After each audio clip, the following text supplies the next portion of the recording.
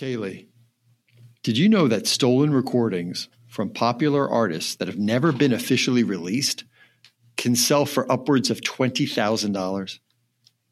Oh my gosh, I did not. However, I do believe that they call those grails, and I feel like one of Taylor Swift's might fetch a little more than $20K, but I also think the cyber criminals know better. Well, Taylor Swift did announce her track list for her new album, and it's like months before it's going to start coming out. And I just had to think right now there's a whole bunch of criminals, right, who are going after the grail of one of those unreleased but recorded Taylor Swift things. I mean, you're right. That would be a record. Yeah, probably out absolutely. There. Well, it looks like in early January, U.S. authorities arrested a 19-year-old Florida man.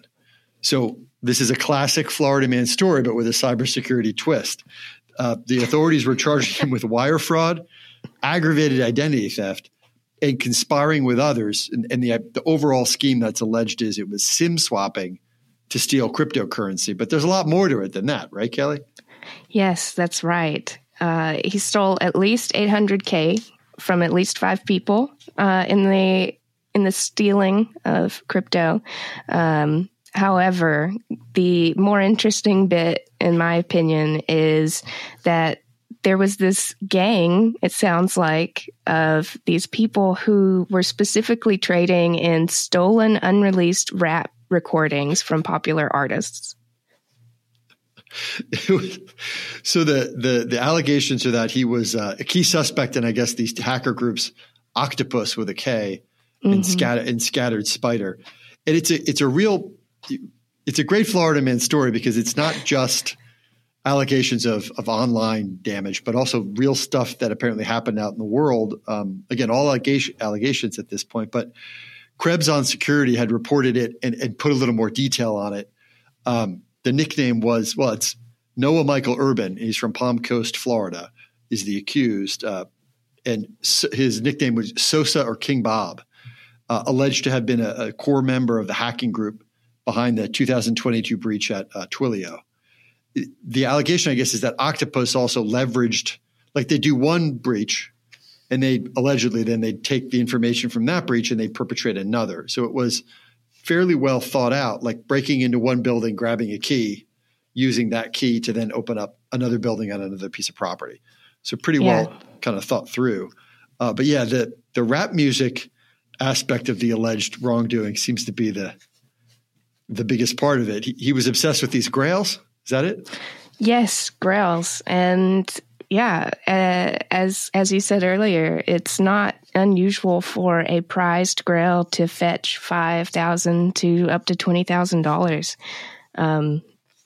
I'm curious though how those two things became connected. Like if they were playing off of one another, or if they were two separate things entirely. I guess the idea is if you develop the skills to get in somewhere you're not supposed to be, they want to do something once you're there. In the old days, it was, breaking into an abandoned building and graffitiing it, right? So there was something to do. So here, I think the allegations are that, they'd break in and then they'd break into, fine, you'd steal cryptocurrency, but also they'd break in to do this equivalent of graffiti, right? They'd go and take something that wasn't supposed to be theirs. Bring it to the market or just enjoy it or use it like a bounty, essentially. Yeah. Yeah. I mean, I imagine that's probably how they got paid more often than not. At least the bigger amounts is blackmail. Yeah. One of these stories too, I mean, it's not just online. So I think a lot of folks, we've reported on this before on the show, they think of cybersecurity crimes as being all done in a digital way. And they don't necessarily think that because these are crimes, these are criminals who may not obey all the other laws that we have. And so Krebs had a piece on, about a year ago, someone named Foreshadow, right? That was like the alias. There was a Florida teenager who was working for one of these alleged SIM swapping crews or teams. He was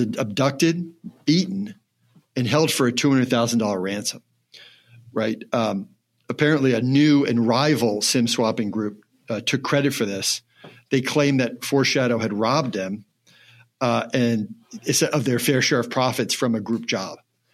So, I mean, this is modern crime, but still using in-person, kidnapping, robbery, extortion techniques. So it's not safe or victimless, these crimes. They're serious, and the bad actors are bad actors up and down the line, I think. Yeah, I agree. It's as you say, the perfect example of how this crosses over into real life, because apparently this is part of the SIM swapping network. It's common for them to ask to accept jobs in person.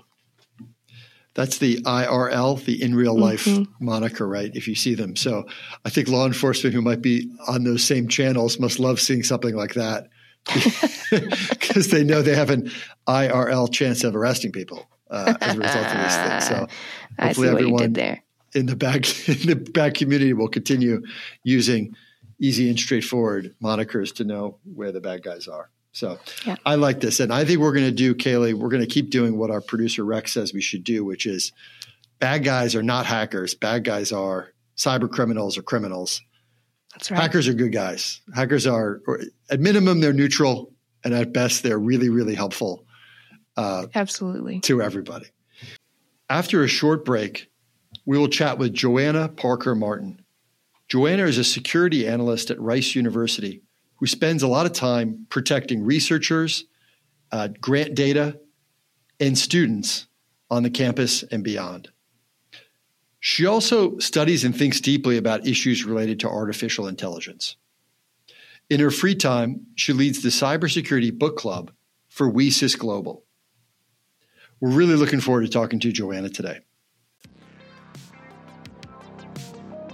Welcome to No Password Required, a monthly conversation that introduces you to some of the top talent in the world of cybersecurity. Well, welcome back. Our guest today is Joanna Parker Martin. Joanna, welcome to the No Password Required podcast. Hello. Good to be here. Joanna, could you start by just describing what your current role is at Rice University? Yeah, absolutely. So I work as a security analyst in the governance, risk, and compliance space. It involves assessing security controls of cloud service vendors, and this can be anything from Zoom to Google Drive. I also focus on data loss prevention, protecting university data. I recently actually made a slight pivot about 6 months ago into this space after working 4 years as security operations, right, doing mostly incident response and things of that nature. So that's where I'm at right now. Does that include both like work for students and also on the research and faculty side, like the whole protection? Yeah. I mean, when we say data loss prevention, we mean all Rice data. So that applies to student data that's for the purposes of school. Obviously not their personal data, but yeah, doing that and protecting faculty, protecting research. That's a really big thing, especially in the compliance space, because there's not just a lot of intellectual property, but you have to protect, some of the spirit of what's expected from DoD grants and, things that are funded by outside sources. They expect a certain level of security needs to be there. And then, so how did you land here? Like, what led up to this current role? Well, several things. The whole long saga is kind of interesting, but I would say, honestly, when it comes to cybersecurity, the big start for me was the 2016 election. Okay. I don't know if y'all remember the Russians were hacking the DNC and the RNC in an attempt to influence our elections. And so they were releasing strategic data publicly that was stolen to try and influence the way the election went. And that was when I really realized how important this is to me as a citizen, right? I thought, well, this is the potential implications for democracy are huge. So when a position opened up under the CISO, I thought, well, I can learn about cybersecurity. I care about protecting my university. I care about protecting my community and ultimately my country. So I'm basically a blue teamer at heart. That's kind of how I got into this space. Oh, that's cool. So tell me a little bit about the rest of that journey, though. Where did you start from? Where you ended up here? How did that go? Well, okay. So when I was younger, I was kind of a mess. I didn't have the opportunity to go to college right out of high school. I didn't have that sort of setup. So I just kind of was working and casting around for crazy different jobs. I worked, as a maid. I worked in food service, a telemarketer, like you name it. I was doing whatever I could to survive. And at some point, I happened upon a job at a hair salon. That it was a great fit. I loved working there. I worked there for years, and I started out as a receptionist. By the time I left, I was running the place in the owner's absence, and I just loved it. I didn't actually even ever really want to leave, but at some point, you have a family. You can't survive on $12 an hour or whatever I was making at the time. And I said, I need a longer term strategy. And so this woman came in, she was getting her hair done, and she commented to the hairdresser, "She's great. You must love her." Because I was just I was on that day, I guess. And the hairdresser, LB, she said, "Well, we're really sad because she's looking for a job somewhere else. She's leaving us." And the woman said, "I want to hire her on the spot." She went up to the counter, she paid her bill, and she gave me her card. And she was the head of the facilities department at Rice University. Oh, wow. Yeah. And she was like, "Now, I don't make all the hiring decisions. You still have to run the gauntlet, but I think you should apply. Go. We have positions open right now that you would be great for. Go apply." So I did. And I got the job. So that's awesome. I've been at Rice for 17 years. So but in so many different roles, right? I'm all over the map, right? A lot of my background, especially in school, is accounting and project management. But it was a really interesting journey. And I went to, I was doing accounting work for the accountant of the IT department. And there was a big restructure or reorg and stuff. And I don't think they needed me as much in that role. And that's when that CISO opportunity opened up. And I said, "I'd love to be an executive assistant to the CISO. That would be great." And went for that role. Got it, excelled, loved it. And then I would say a couple of years, I was doing that for a couple of years. And then at some point, Mark is his name. He said to me, I'm thinking of starting an apprenticeship program because I'm having trouble hiring security analysts. Yeah. And he said, I might want your help kind of, coming up with that and that plan and everything. And I said, "Well, actually, I'm kind of interested." At that point, I had learned all kinds of cybersecurity stuff. And I loved the field. I loved learning everything I could about it. And he said, "Oh, okay, well, you can, I guess when I open that up, you can apply, but I'm opening it up to all of IT. So you're going to be competing with these highly technical people." And I said, "Well, I better step up my games," right? So that's when I dropped some money on some SANS courses. I was very privileged at the time to have had a windfall and able to pay for them, which today I don't think could happen. They're so expensive now. But yeah, I took some SANS courses, did my 300 level, did my 400 level, and was just sailing through it. Just loved all of the material, loved it, was learning Python. And then when I applied for the apprenticeship, I got it. It was about 9 months later. Yeah. That's awesome. I feel like your route into cybersecurity is kind of unique. I don't know how many professionals can say they started at a hair salon. It's a little weird. I love it though. What did you learn while you were working there that ended up helping you when you switched to cybersecurity? At the hair salon, you think? Yeah. So probably how to deal with people, how to deal sensitively with people. A little bit of that I got from my parents in general, but honestly, I think that's the big thing was just being present and fully present in front of people and respecting their time and their what they're dealing with and trying to manage what you're doing around that. It's really, I believe IT and cybersecurity in general, it's really, we're all revolving around people. That's what we're doing. We're not just, showing up and typing on a keyboard, most of the time. It's all about the people. We're securing people and their data. So, yeah.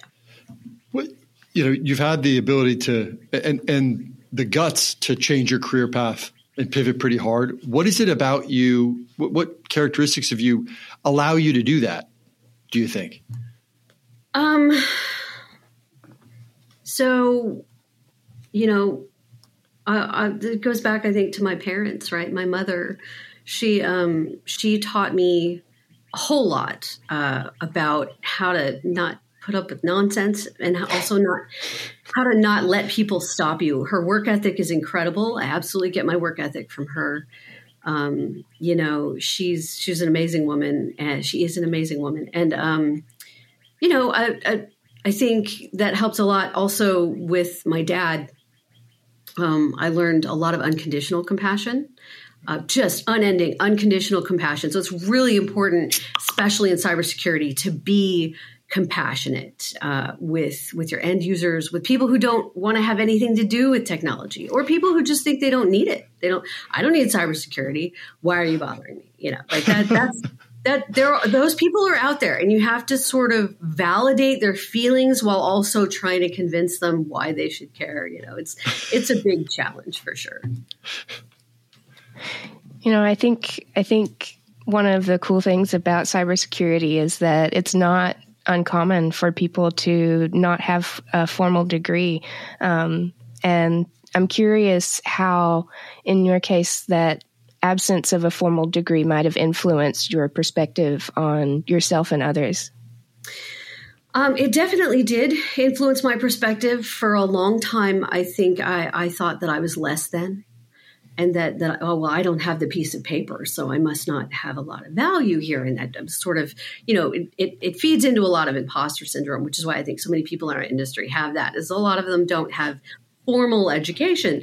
But there are things that one doesn't typically learn at a university or college, things like work ethics, certain types of soft skills, how to behave and navigate workplace colleagues, bosses, politics, right? Office politics is a huge thing.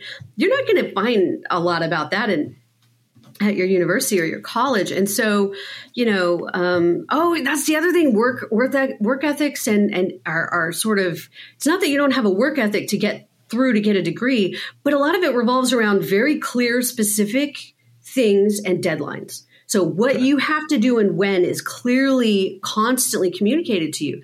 And in most industries, that is not necessarily the case. You've got to come up with your own deadlines. You've got to realistically evaluate your workload. You have to figure out how to get things from others so that you can accomplish your goals. It's not straightforward, not always, right? And I would say, having a chunk of your workforce with those skills is incredibly important. I mean, it definitely applies to cybersecurity. Joanna, we know that you spend a lot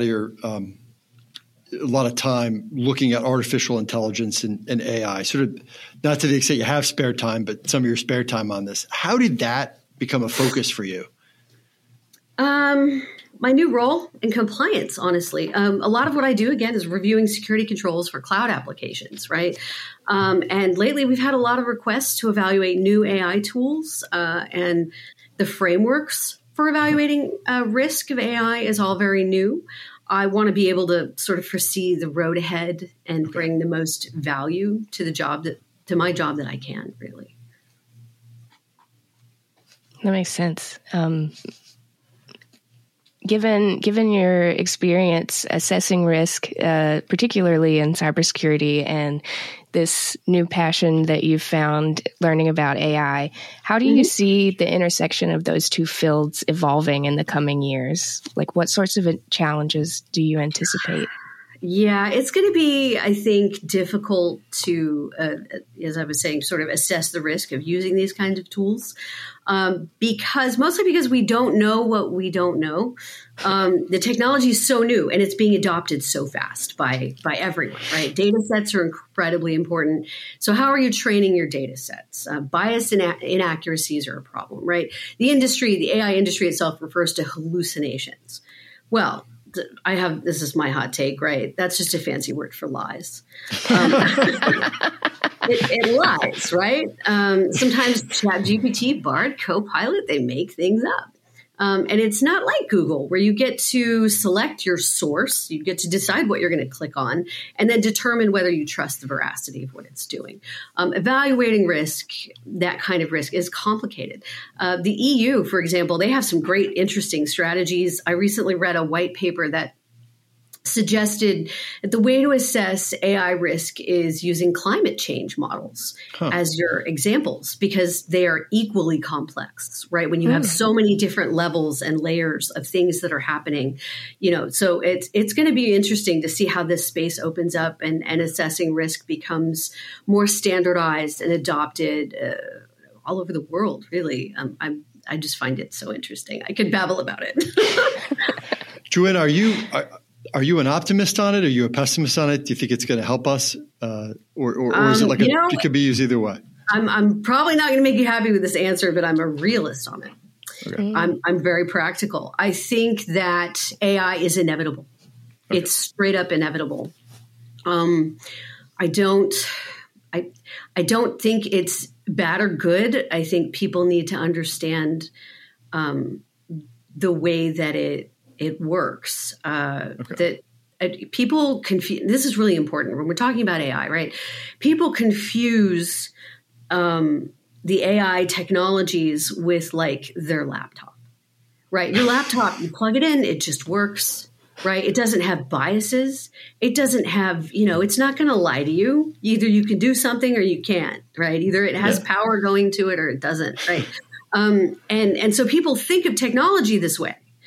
And the average person who doesn't work in this space or interact with it a whole lot thinks that, AI is just it's going to work like my laptop. They're not going to appreciate that the way this technology operates is it's totally defined by the data sets that it's trained on. And if the data sets that it's trained on are accumulated and the content is created by human beings, which are inherently flawed and are full of biases and inaccuracies and you constantly have to make judgments. So how those data sets are being trained is incredibly important. Are there any hotspots? I mean, you think about there's a lot of consumer-facing retail companies online that are putting chatbots up left and right?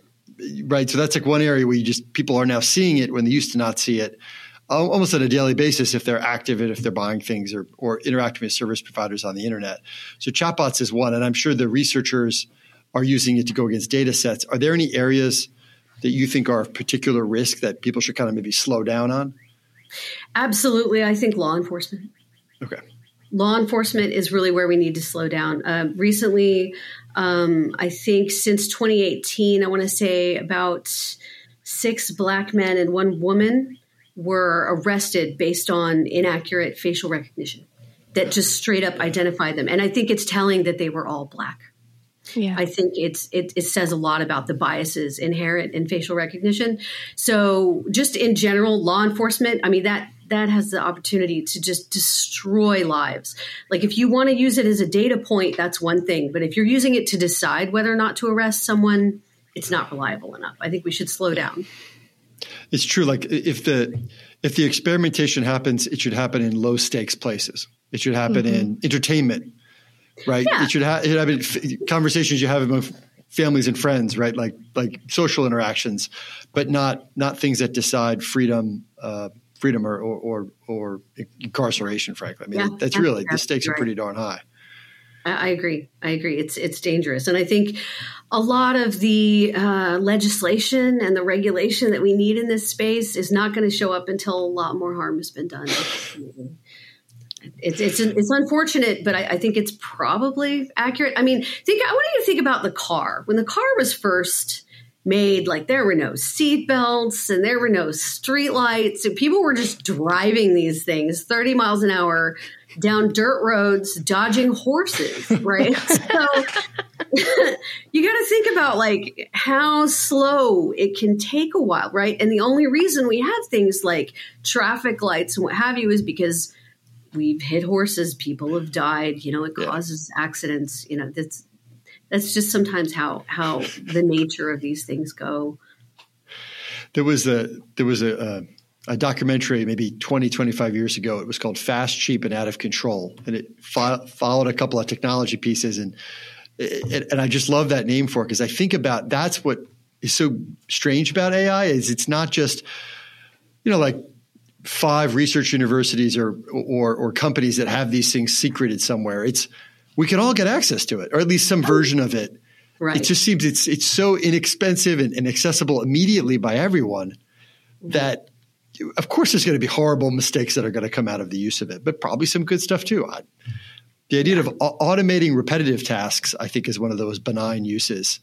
That's nice, right? It is great. Yeah. I mean, it would be really, really nice to be able to just, there's a video game that my husband plays where he's got some, tractor and he can set a path for it. He can do it once. He hits record, he does it once, and then he can hop off and it just keeps going on that loop. And I'm like, this is the future of AI. We're just we're gonna do something and go, okay, now do that a lot. Yeah. Do that so that I can go do something else. I think that's absolutely the future of AI. I'm still waiting for robot butlers though and robot chefs. Me too. I know why this is where it is, but I want that. I want hover bikes and things like that too. So I hope everyone who's working all those stuff. Oh yeah, sorry. But one interesting thing I think I saw was that somebody was talking about the fact that people are really, really scared about the future and robots are going to take over and kill us, but none of them care at all about the fact that they've got a robot vacuum mapping out their living room. Exactly. That's just they don't think of that, right? Because it's like the personal surveillance device that they all have on us, right? Our phones that we carry around with them. I don't want anyone to know where I am as I enable notifications on every app and as I enable location services at every moment of every day. It's not me, right? It's like nobody likes Congress, but everyone likes their congressperson. Totally. We can all be wrong, right? Yeah. Can you tell us a little bit too about WiCys and about your connection to WiCys? I could talk about WiCys all day. So WiCys is Women in Cybersecurity. There's a global organization as well as underneath that a lot of local affiliates. So I volunteer with the global organization right now. I lead a book club. Frequently, I'm about to pass it off to others to allow other people the space to do this too. But because it's a global organization, we do this book club over Zoom. So it's not exactly your typical book club, but we review books about cybersecurity and privacy. Oh, cool! And it's fantastic. It's great fun. So I do that. Also, at the same time, I'm learning so much because I'm reading all these books about it. But my local chapter, I'm on the leadership team. I'm managing all kinds of things like big events. And I've got an amazing team that I work with, just incredible, brilliant women. And we've launched something called the Cyber Speaker Series. So we have at our local libraries, we have people come and one of our members, gets to do a talk, and it benefits our members because they get to sort of try out stuff they might want to do at a conference in front of their peers. Right. And then also the people attending can just, and we mostly aim it at our members, but it's open to the public too. So anyone can come and show up and go, oh, I want to learn about the research that you're doing in AI or whatever, the research that you're doing in hacking something like LLMs or something. It's fascinating stuff. And so I'm loving being a part of all of this. We're also doing Girl Scouts outreach to help Girl Scouts get cybersecurity badges. I bet you didn't know that was a thing. There are now cybersecurity badges for the Girl Scouts. So that's been great. We've been partnering with them. I say, Joanna, I have 2 daughters, and one of them has done that program, and it is awesome. And thank you. So I do want to say that. Absolutely. Yeah. So a lot. There's a lot that we do. We even do more. We've done some outreach with underprivileged schools to let people who, like, normally in your average high school or middle school, you might not think about cybersecurity as a career because there's not any curriculum. It's not a class, right? Not yet. Let's hope. But yeah, so we just kind of bring them in. We go, hey, here's cybersecurity as an industry. Here's what it might look like to get a job in this. So would you be interested? You could hack banks for money for weekly, and they love it. They eat it up. When you're doing these events in community outreach, how have you, what sorts of attitudes have you encountered from people outside of cybersecurity? I mean, I guess I'm thinking of those memes that have the 6 different panels, like what I think I do, what my mom thinks I do, what the rest of the world thinks I do. Yeah. So just curious, do they think that people in cyber are like hoodied hackers in dark rooms? Or there is a lot of stereotyping initially, I think, that people do, and I think that's because of the media. I think iStock photos has done the most damage to the industry because you look at every article about a cybersecurity breach has some shadowy figure. It's almost always a dude wearing a hoodie in front of a computer. It's like dark, and or there's like red filters or whatever, and it's like they just give the wrong impression, right? I have a friend from Houston. She's in the Houston WiCys chapter, and she used to wear a shirt that said, "This is what a hacker looks like." She's a Black woman wearing this T-shirt, and she said she used to get all kinds of people would be like, "Oh," and you could just see it on their faces, then being like, "Oh, this is interesting. Let me start a conversation about this," right? And like what? So it's not some teenager in their basement. Like this is we're an army, and there are good ones and bad ones and people who kind of try to walk the line. It's different. We've got red teamers and blue teamers, and so a lot of people walk in with this sort of these stereotypes and these assumptions that either you're an IT person or you're a hacker and you're a bad guy. There's too much nuance that is hard to communicate. Yeah. We're going to take a short break now. When we return, we'll have our lifestyle polygraph. So please stay with us. You're listening to the No Password Required podcast. We cover cybersecurity and a lot of other stuff. Welcome back. As many of you know, the Lifestyle Polygraph is a test used by the federal government to determine if a person is worthy of learning some of our nation's most important secrets. Here, we use this technique for slightly lower stakes to determine whether our guest can join our fantasy cybersecurity squad. Joanna, are you ready for the Lifestyle Polygraph? I am. Awesome. All right, first question. In your upbringing, what traits did you pick up from your parents that show up most often in your cybersecurity life? You did kind of answer it. I did, as I mentioned earlier, right? My mom, work ethic, not putting up with anything from anyone, just really not letting people stop you. And then for my dad, just unconditional compassion. Yeah. Joanna, how do you feel like when you see in the work environment, when if they put a little more work in, they could get better results, but they don't do it? Like, how do you react to that? You want the honest answer? I'm disappointed. I wish there was more, but I try to recognize that you can't control other people, and it takes all types to make the world go round. So I just try to hang on to that and try to stay positive around it. I remember years ago, one of my sisters had a job at a catering facility, and she was an athlete and would run basically the whole time. She'd bring things in and out, bring things in and out. And there was a woman who was older who worked with her who really couldn't move that fast and moved very slowly. And my sister was complaining one night about this. And finally, my dad said to her, he said, it takes all kinds. It takes all kinds, right? You couldn't be recognized for being fast if there weren't people who were a little slower than you. It's true. And Yeah. And also when you just think about it, like, okay, so maybe I bring a little bit more heavy-handed work into something, and maybe I bring more attention to detail. But honestly, we also need the people who can look at the bigger picture. We need the people who have better work-life balance. Probably. We can't all be workaholics. It just wouldn't work that way. Yeah, it's like there's no benefit in working in an empty office if everyone's there, right? If I'm here late, right, I want it to be empty so I get some cool feeling about being here alone, you know? Totally. Like you're on a secret mission. That's exactly right. Oh, all these other people at home with their families, and I'm working. Yeah. Yeah. Oh. All right. Question 2. Okay. Can you tell us what it's like to manage and host a poetry open mic event? Yes. It is not unlike cybersecurity, actually. You'd be surprised. You have folks who are good at certain things and people who are good at others.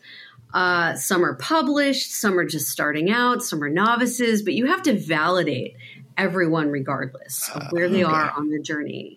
And so you can't be judgmental. You really have to allow space for people to be creative and express themselves. Yeah. That's lovely. Have you ever combined those two things, poetry and cybersecurity? I have. I wrote a short poem about cybersecurity. And it's, I'm not going to say it's great, but it's, it was cute. It's sort of I just was feeling like everything I was doing in my job was sparking this sort of introspection about it. And I can read it if you want to hear it. Yeah, absolutely. Love to hear it, yeah. All right, let me pull it up. Okay. Where poetry meets cybersecurity. This very on the nose. Is this poem worth more than the hardware it was typed on? Is this poem a beta version of a future poem? Is this poem Wi-Fi enabled? Hey, cybersecurity, why is it so hard for you to make friends? Will you always be ignored by people that hate technology? Does this poem get a unique MAC address? Does it have capital letters and at least 12 special characters? Will it rely on a password manager to keep all the details straight? Is this a poem that can execute lateral movement into your brain and exfiltrate your creativity? Cybersecurity, where's your positive language? All you want to do is throw your arms around people and protect them. Cybersecurity, we have a communication problem. Does this poem make you care? Is privacy worth the trouble? How can we help you, cybersecurity? It's becoming important. We need to know. That is so good. Oh, thank you. That is awesome. This little goofy thing I came up with. No, but it points out so many cool things, but it points out the idea of the word cybersecurity, wrapping the arms around it. The word is security. It's in there. It's like a hug. Yeah, it's a hug. That's a beautiful image, and I'm going to think about that. That's an arresting image, Joanna. Good. Yeah. That's why we do this stuff, right? Its arms. I love it. Yeah, I love that. Okay, third question. Mm-hmm. What is a song that will make you dance every time you hear it? Oh, that's Can't Stop the Feeling from the movie Trolls. There's just something about it. It's just so, can't help it. Can't stop the feeling. It's too happy. That's a great, it has it kicks in, right? Got that sunshine in it has a nice kick in moment to it. In my pocket. Yeah. And that's it. And it's in my head now. And so I'm already dancing. I can't not dance to it on screen, That's also a very appropriately named thing. Can't stop it. Joanna, can you, when you're working on a project, into the flow, really working on it, can you have music in the background or do you need to be isolated? How do you work? So, that goes to my neurospiciness. I work better when I have something in the background, but there can't be words. There can't be any lyrics. It's got to be, generally I'll listen to, things like EDM or what's really fun is scores to movies. So there's nothing that makes you feel like you are a more important person on the planet that what you were doing is saving the world is when you're listening to the soundtrack to like Conan or something, like Conan the Barbarian, or like you're listening to like the epic score from, you know, some latest blockbuster, like, yes. You know, I can't even think of something right off the top of my head. Maybe Saving Private Ryan. That's a good soundtrack, right? So you do that and you're like writing an email and you're like, I'm awesome. This is great. You know, it's seriously, if you haven't tried it, I highly recommend it. I was at an event on Saturday and there was like a two-person, someone was playing the violin and someone was playing the guitar, and they were singing and they were like doing contemporary music. And then out of nowhere, they started to play a song from the Game of Thrones soundtrack, and everyone stopped and like looked back and, you know, kind of got a nod from the, you know, the violinist, like, yeah, this has this effect on people. And everybody sat up a little straighter and squared their shoulders. That's incredible. It had exactly the effect, Joanna, that you're talking about on a whole, you know, party full of people. It was awesome. Yeah. It's definitely effective. I agree. I love it. I'm going to have to try out the Conan soundtrack. Oh, yeah, Conan's It sounds so epic. Basil Polidorus is the composer, and it's one of my favorites. It's just a piece of brilliance. I don't know if he got an Oscar for it. I hope he did because it was really good. That's cool. Love that. Okay. Last question. Oh no, I'm wrong. You have two more questions. Ooh, okay. Penultimate question. You are a big fan of independent movies, so I've heard. In your words, the weirder, the better. Mm-hmm. Can you recommend a couple of your favorites? Absolutely, I can. There's a movie called The Pillow Book by Peter Greenaway. It's straight up just a stunning film. It's like, if you like poetry and just beautiful cinematography, you should see this film. It's not for everyone though. Definitely not a mainstream kind of film. Okay. There's some stuff in there that your average mainstream Hollywood moviegoer is going to be like, whoa, what's happening? Right. One of the things, like I think there's some male full frontal nudity in it. So just for your audience, like, know what you're getting into. But I think most poets appreciate that and they don't care. But if you want something a little safer, I would recommend Safety Not Guaranteed. It's fantastic. It's unique and unexpected. The main character reminds me of some cybersecurity people I know. little bit paranoid, but not without reason. Totally. Mm-hmm. You know? Yeah. So. Yeah. I'm also a big fan of weird movies, so. Okay, well, check those out. You'll love them. So, Joanna, how do you find new stuff to watch? Various sources. I spend way too much on streaming services because I'll get impatient with them. I'll just be like, this is same old stuff, annoying. So find me something new and interesting and different. So I will often, I'll look up lists. I look up a lot of lists. So, you know, just doing searches on, you know, certain kinds of genres are really helpful. Cool. I have a friend who gave me a good tip for picking movies. If you've got like a couple or a list and you just can't pick, they have an app. I think it's just called Spin the Wheel. And you can just add titles or restaurants or whatever and just spin it, and it'll spin that wheel and pick one for you. I love it. It'll pick it for you when you're feeling indecisive. That's great. Exactly. I'll check that out. That's cool. Yeah. All right. Now we have the final question. Okay.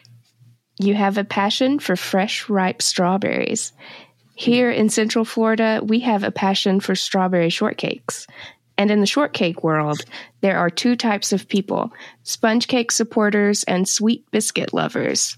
Which team are you on? Okay, I am a proper Southern woman. I'm not a savage. So it's sponge cake all the way. It's like sponge cake all the way. I just can't. Biscuits. Biscuits are for gravy. That's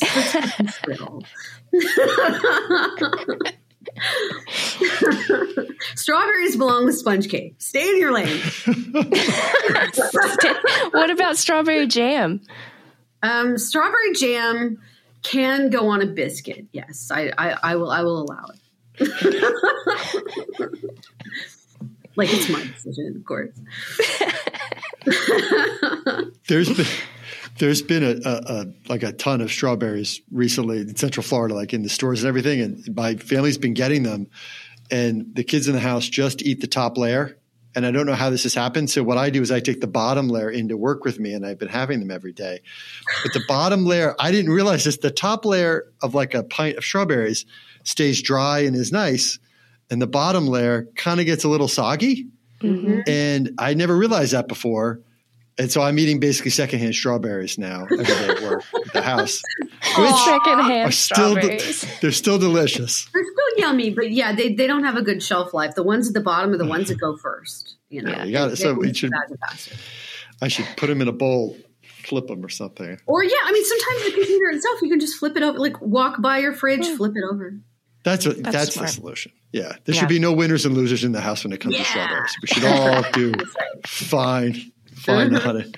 All right. Well, Kayley, did Joanna make it onto our cybersecurity team? Absolutely. Flying colors. I mean, yay. Yeah, especially once I heard the poem. Like, absolutely. Jive street cred now. All right. Absolutely. That's awesome. Well, Joanna, thank you so much for joining us. If our listeners want to connect with you, how can they do that? Social media, anything like that? I would say LinkedIn. Hit me up on LinkedIn. You can see all of what we're working on with women in cybersecurity and all of our charity work and all of that stuff. And that's LinkedIn/IN/Joanna PM. Thank you very much, Joanna. Yep, absolutely. Thank you for having me. Well, that brings us to the end of the show. But first, Kayley, what did you learn today? I learned that I need to start volunteering for my local WiCys chapter. I loved all the things that Joanna talked about doing out in the community, so I'd love to get involved in my own local chapter. And I'm always looking for sort of new ways to describe the things that we do every day, Kayley. And so I love this idea of cybersecurity as not being something we should be afraid of, or, you know, the kind of thing where it has a connotation of crime or some illicit activity or a burden. Cybersecurity is a hug. Cybersecurity is protecting us and keeping us safe from the bad things that are out there. It's not the bad thing. It's the thing that's keeping us safe from the bad thing. Mm-hmm. So for the entire No Password Required team, I'm Jack Clabby. Thank you all for listening, and we'll talk again soon. Thank you for listening to the No Password Required podcast. You can find us on social media at No Password Pod. Please remember to rate, review, and subscribe to the No Password Required podcast. And if you know someone who might like it, please share it with them. The show is produced by Cyber Florida. And a special thank you goes out to our friends at Carlton Fields. If you'd like to learn more, visit our website, cyberflorida.org/pod. All opinions expressed by the No Password Required podcast participants are their own and do not exclusively represent the views and opinions of Cyber Florida.